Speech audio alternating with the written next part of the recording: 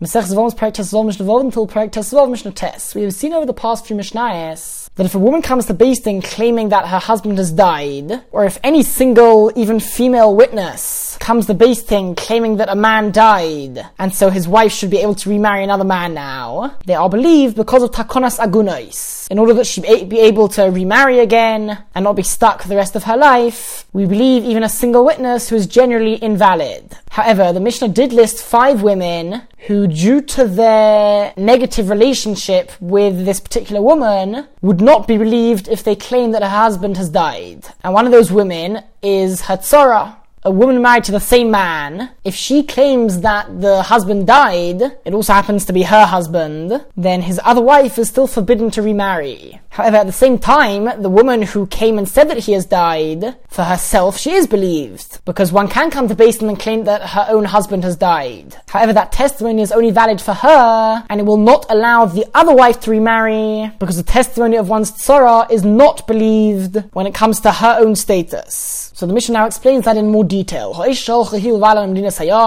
a woman goes with her husband abroad, and then when she returns, she comes to Beis Din and says, Meis Ba'ali, my husband has died. Says the Mishnah, she may remarry, and she can take her kasuba, as we discussed earlier on in the perek. However, her tzara, another woman who's married to the same man, is still forbidden to remarry. It could be that the woman who came and told Beis Din that the husband is dead, she'll wait around and she'll let her tzara remarry. In order to mess her up, and when the husband comes back, she'll have to be divorced. And therefore the halacha is that the tzara will not be able to remarry. And once we say that, so she is now believed for herself to be able to remarry, because since the testimony will not allow the tzara to remarry, by saying that her husband died, she won't be able to mess up her tzara. So now we assume that if she is saying that her husband died, it is indeed true, and she herself may remarry. But again, the tzara may still not remarry, because otherwise there would be a motivation for the other woman to lie in order to mess up her tzara. Now, so much so do we not believe her testimony regarding the tzara. Concerning the tzara, the testimony of the other wife is totally irrelevant. So much so that if she was a Bas Yisrael who was married to a Kohen, the husband who we're talking about was a Kohen, then Toichel Bat Truma, she may continue eating Truma, relying on the fact that her husband is still alive. The Rabbi Tarfon, that is the opinion of Rabbi Tarfon. Rabbi Akiva says, this is not the way that we take her out of the chance of violating an Aveira. Unless we say that she is forbidden to remarry, and she is also forbidden to eat truma. Rabbi Akiva's logic is that since in general we do believe even one witness to allow a woman to remarry, just that when it comes to the tzara, we have a suspicion that since in general many tzaras have bad relationships with each other, she's possibly lying, but she's also possibly not lying. And we have to take that side into account as well. And therefore we rule stringently on both sides. She has the stringencies of being married to him and of not being married to him. Mishnah Daled, on a similar note, the Mishnah is going to bring 3 similar machlokes between Rabbi Akiva and Rabbi Tarfon. Omra, if a woman said in Beis Din, Meis Ba'ali, my husband died, v'achakach meis chomi, and then my father-in-law died. Now, one of the women who we mentioned is not believed to say that a woman's husband died, is that woman's mother-in-law. And it goes both ways, so it would be the daughter-in-law as well.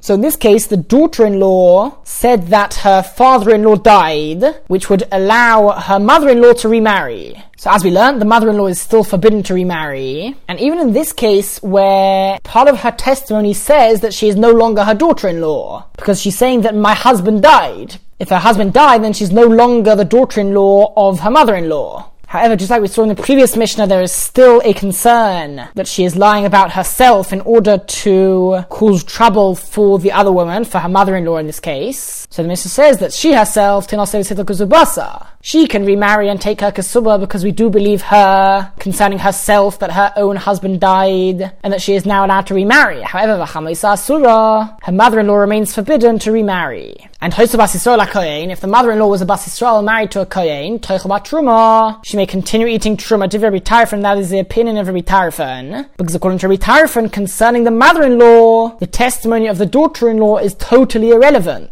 We don't believe her testimony at all concerning the mother-in-law. However, Rabbi Akiva says at the end of the day, there's still a possibility that the testimony is true, and she's not lying in order to cause trouble for her mother-in-law. This is not the way to take her out of possibly violating an Aveira, unless the halacha is going to be that she is forbidden to remarry, and also forbidden to eat truma. Next case, Kiddush achas michamish nashim. If somebody did Kiddushin on 1 out of 5 women. Kiddushin is the first stage of marriage where you acquire the woman. And although Kiddushin is generally done by giving the woman some money or a document, the Mishnah at the beginning of Kiddushin tells us that at least with the Oraisa, one is also able to do Kiddushin on a woman by having relations with her. However, because this is quite inappropriate, or it can lead to other inappropriate things, midrabanan it is forbidden to do Kiddushin on a woman via having relations with her. But we are discussing somebody who violated that prohibition midrabanan, and he did Kiddushin on a particular woman by having relations with her, but he's not sure which woman he did it on. The Einidah is a Kiddush, she's not sure which woman he did Kiddushin with,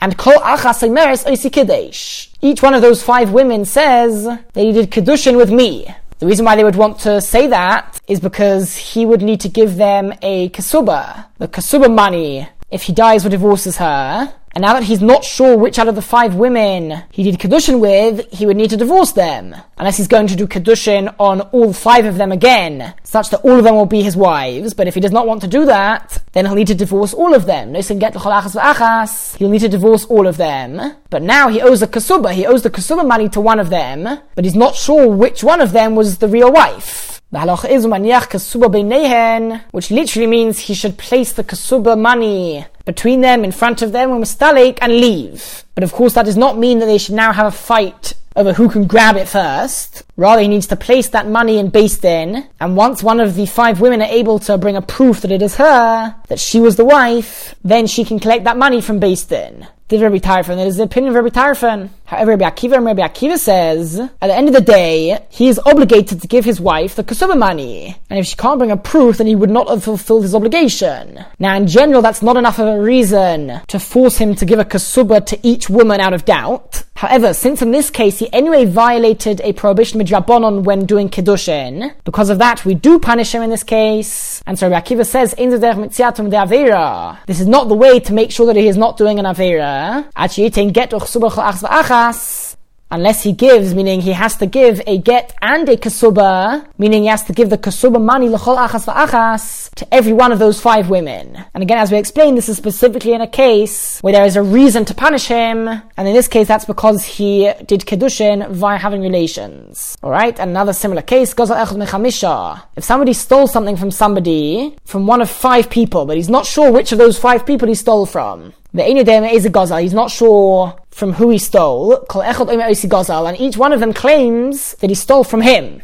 The halacha is maniach gezil beinehen umistalik. He should place the stolen object between them, and then he can leave. Which, as we explained, means that he should place it in Beis Din. And once that one of them is able to prove that he was the one who owned that item, then he can collect it from Beis Din. The Rabbi Tarfon, that is the opinion of Rabbi Tarfon. However, Rabbi Akiva says, this is not the way of taking him out of the chance of violating an Aveira, of not returning the stolen object. Rather, he has to make sure that he definitely does return the stolen object to its original owner. So, he must pay back the stolen object or the value of the stolen item to each one of those 5 men. And again, because there is a reason to punish him, since anyway he did violate the Aveira of stealing, so we are strict on him according to Rabbi Akiva, and out of doubt he must pay back all 5 men. Mishnah Ches, the concept of chazaka means that we assume that the status of a person or an item remains the same as it has been until now, unless there is evidence to prove otherwise. And because of that, if a woman goes with her husband abroad, and their child goes with them, so they already have a child when they leave, which means that if the father would die now, if the husband would die now, then there would be no obligation of yibum, because they already have children.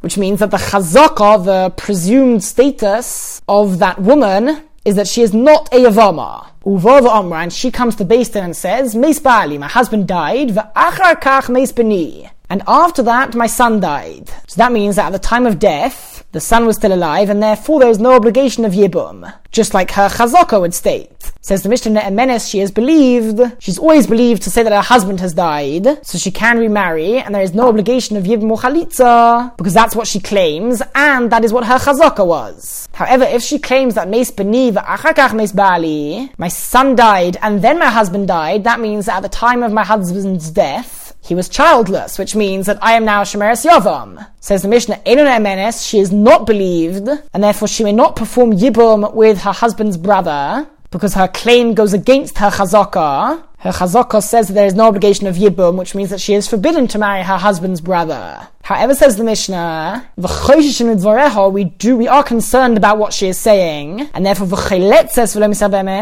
does do chalitza, just not Yibum. Even though we don't believe her, and so technically she should be able to marry somebody else without receiving chalitza, there is a concept which we have mentioned once before, which is shavya nafsho chaticha de esura. She has literally made herself into somebody who is forbidden. Meaning, she is the one coming to Beis Din, and she is saying that it is forbidden for her to do something. So even if the chazaka says otherwise, and therefore we do not believe her, since she came to Beis Din with that claim is strong enough to forbid her to do that thing. So since according to her claim, she is forbidden to marry somebody else before receiving Yibum or Chalitza from this man, she indeed does require Chalitza before marrying somebody else. Mishnah Tess, what happens if she went away with her husband, and when they went away, they were childless? So she went away with a chazaka that she would require Yibum if her husband dies. And then she comes back to Beis Din, after being away for a while. She comes back alone, and she says, Nitan li bein dinas hayam, a son was given to me abroad, meaning I gave birth whilst we were away.